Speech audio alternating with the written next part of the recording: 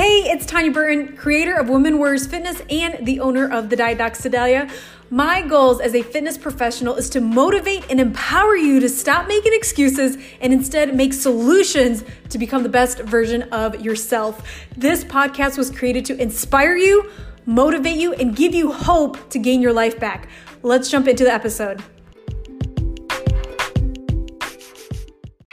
I'm here with a very special guest and dear friend who we're going to talk about something that's very trending right now, and it's about the coronavirus.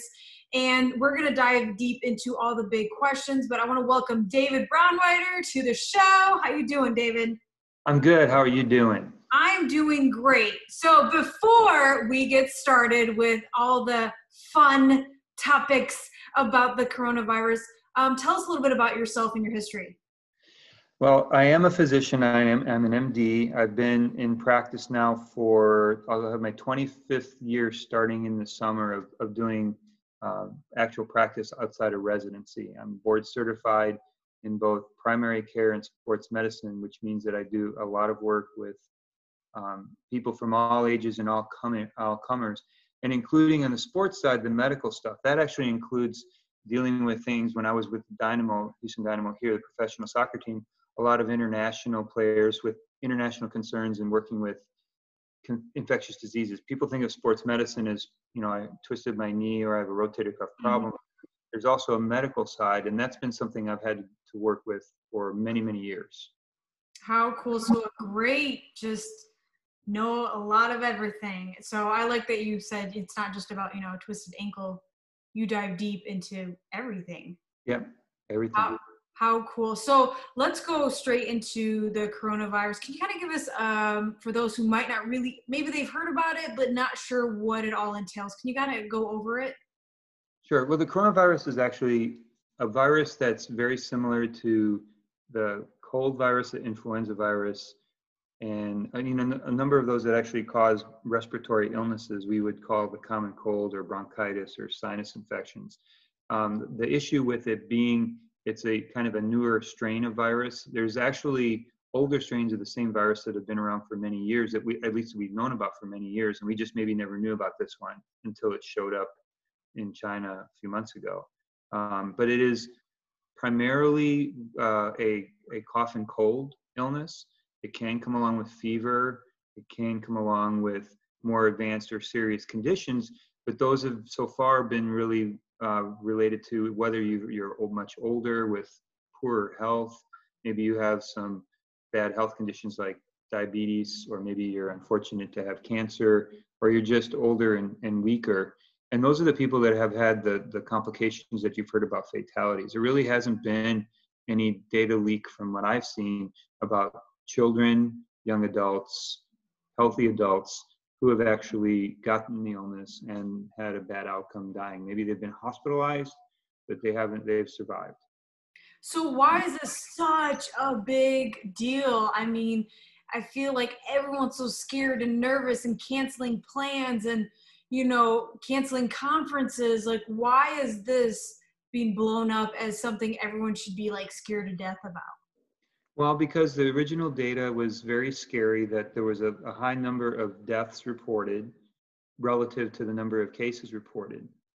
And I think I alluded to that in our own owner group about that. Mm-hmm. That, you only heard about the bad cases. You didn't hear about the people who might have thought they just had a cold, and it really was this. It's a brand new virus that nobody's ever heard about, just like when we heard about SARS, or we heard about Ebola or Zika or some of those other viruses that actually have never really taken foothold in the US. But because they're new, that means that we don't really have any knowledge available medically to treat with, like if you have influenza, you could get Tamiflu maybe to help reduce some of the severity of the illness. But we don't really have any of that technology, or a vaccine like the flu vaccine to try to limit the spread of it. So because there's really, we call it novel in the medical field, we call it a novel virus or a new virus. We don't really have the knowledge of the immune system's capacity to prevent it from spreading. So it has a potential to spread. I mean, you can't discount that. But most of the people that are going to contract it are going to be people who are, just in contact, but it's going to be just like a cold. They're going to come up with a cold illness. And everybody with a cough and a cold is going to think, well, maybe I was in contact with somebody who had this, because the symptoms overlap so much with common illnesses. So, what if people are so scared? What do they do about it? Is there just something as simple as just go to the doctor's office and they'll help you out? Or I mean, like, if somebody's that terrified that they might catch it, and it's not going to be like you're in your 20s and you're just going to flat out and die from it.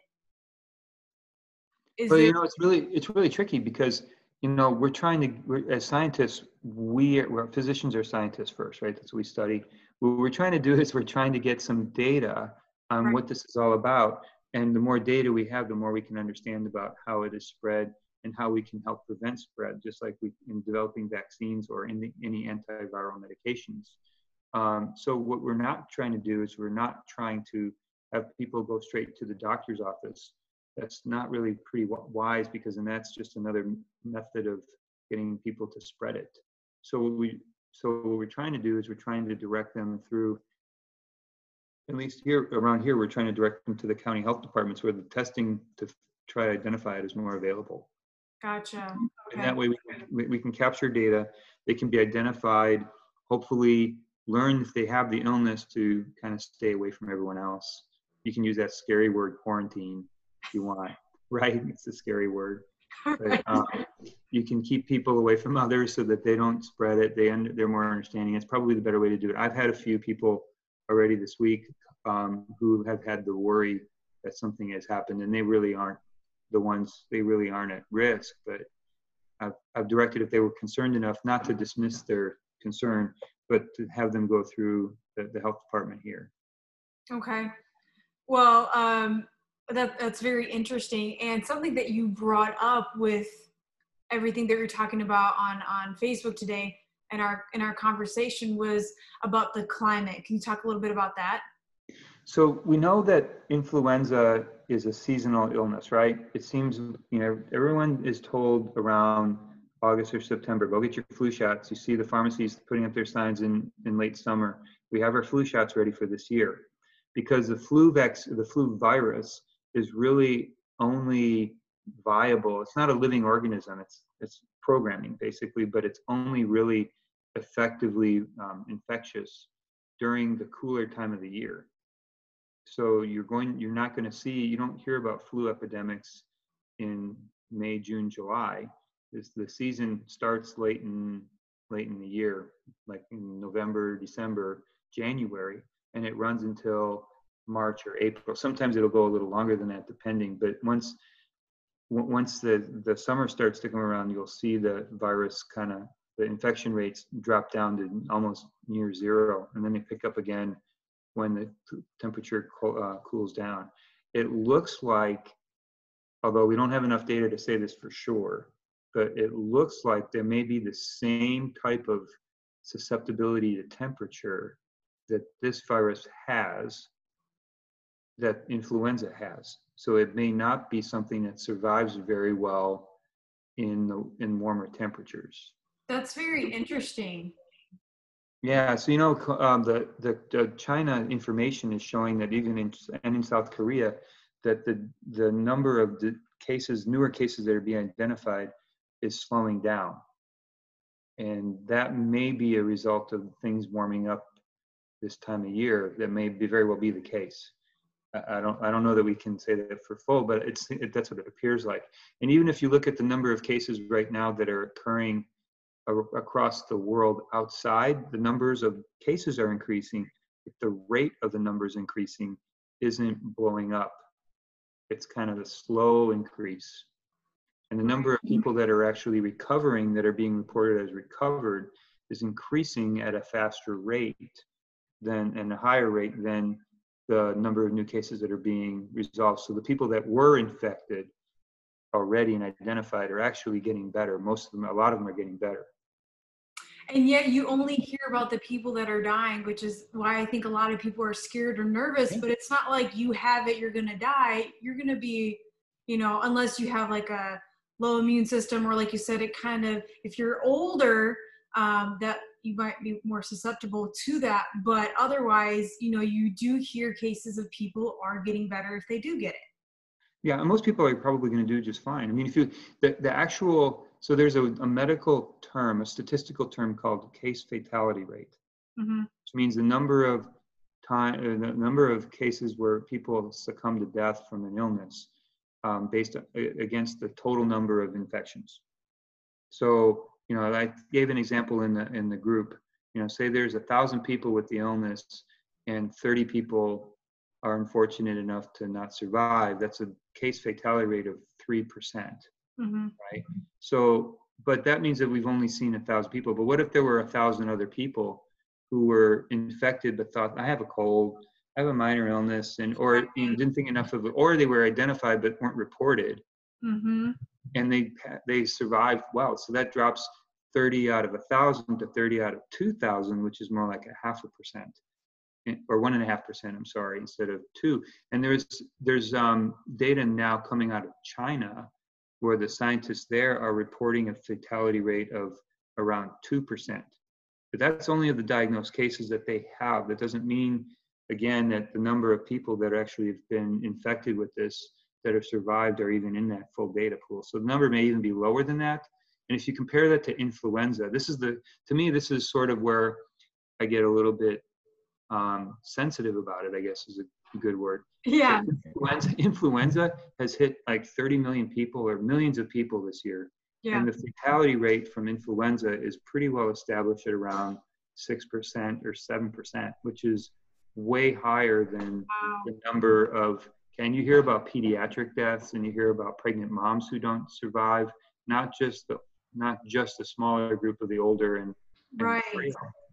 And yet and there are people out there who will say, you know what, I'm not getting my flu shot this year because I'm worried it'll give me the flu, or it'll make me sick, which isn't really the case. You might have a minor reaction to the immunization, but if you have some immunity built up, you're going to protect the people who don't have the ability to tolerate an infection. That's called herd immunity. That's if you have the group immunized, the weaker will be supported. And that's one of the problems we have with this virus right now is we don't really have a case of herd immunity because it's not been around long enough for our immune systems to handle it. But influenza is a much more serious concern. It's much more, it's probably more contagious than corona. But the rate that I'm hearing for the corona is it takes one person can infect up to, I think, 1.5 to 3 people. Okay. And influenza is like, I think, I'm going to be loose with the number because I don't have it in front of me, but it's probably higher than that. Say like one person can infect 5 or 6. Wow, so what a difference that makes. It can make a huge difference when you look at bigger numbers. Yeah. And we're concerned right now about the fact that we've had 700 and some odd cases in the U.S. Right. In China, they had 80,000. In Italy, there are, 7,000 or 6,000 something, and we've had 700 some. And we're getting into a warmer time of the year. So I'm not trying to be dismissive to say, no, this isn't going to happen. This isn't serious. This is not, that we can be really, unprepared and really uncaring about.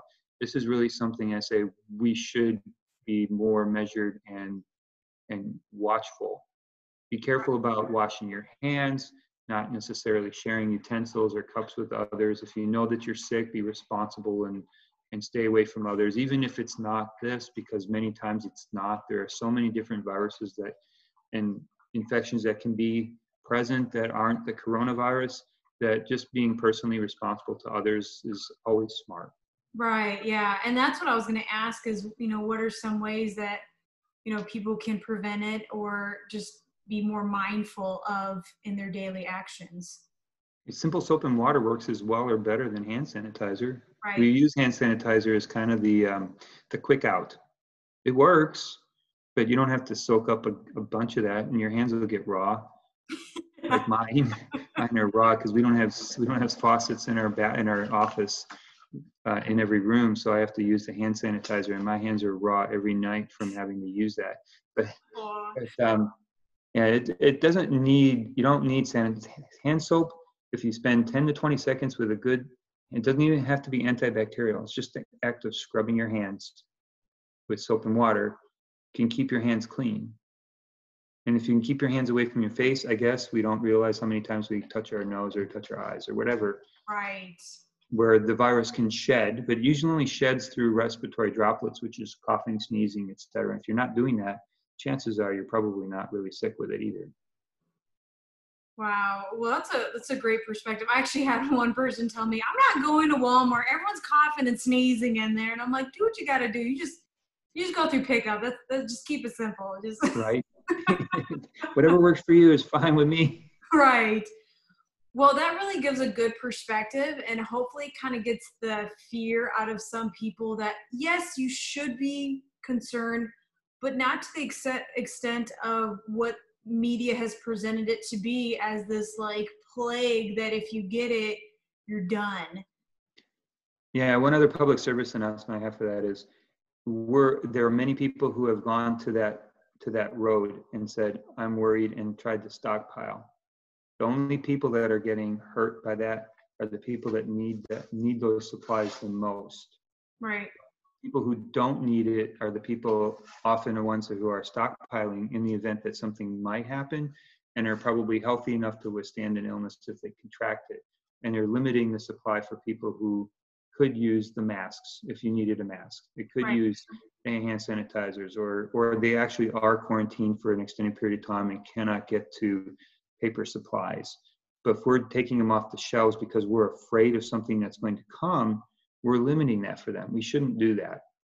Right, exactly. So I'm glad you said it that way. So to tie up our interview in a nice little bow, what are some of your, just to recap everything, what are your final thoughts about the coronavirus?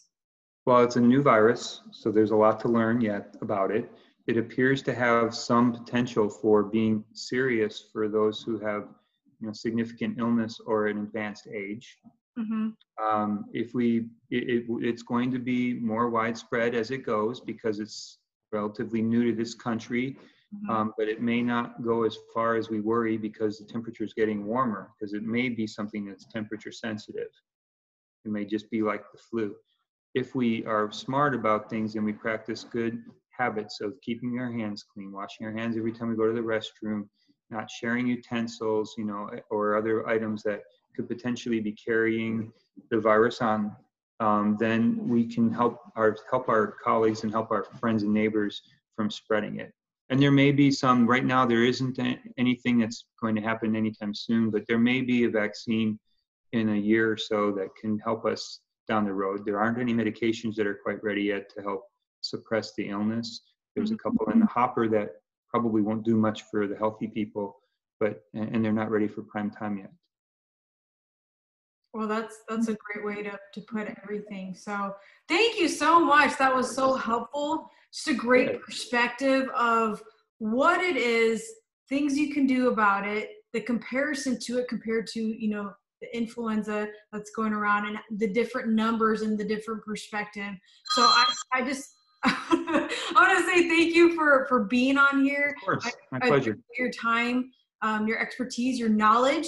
Like it's so great to hear from a professional, not just, she said, he said from the news, and we just don't know anything. And I love how you are constantly keeping up to date. You're constantly looking at the research and the data. It's not like, just coming out of nowhere. You're paying attention, and you're as a physician keeping up with everything. And so I love that you're sharing everything that because, us non-physicians, we don't know much. And so it's so easy just to get into the fear and think everything's going to, what media says it's true. So to hear your perspective and everything that you're sharing is so awesome and a huge relief. Good thing I always wash my hands. Right. Get a good habit there. Right. 10 to 20 seconds. That's what you need. That's right. You scrub and scrub and scrub. Well, thank you so much, David, for being on here. Hope to see you again. I have actually a list of other questions. We're going to go into different topics. Okay. If you plan to be on the show again, my podcast, I'd love to have you back on here. Of course. But thank you so much for your time, and we'll see everyone later. Okay. Bye. Bye now.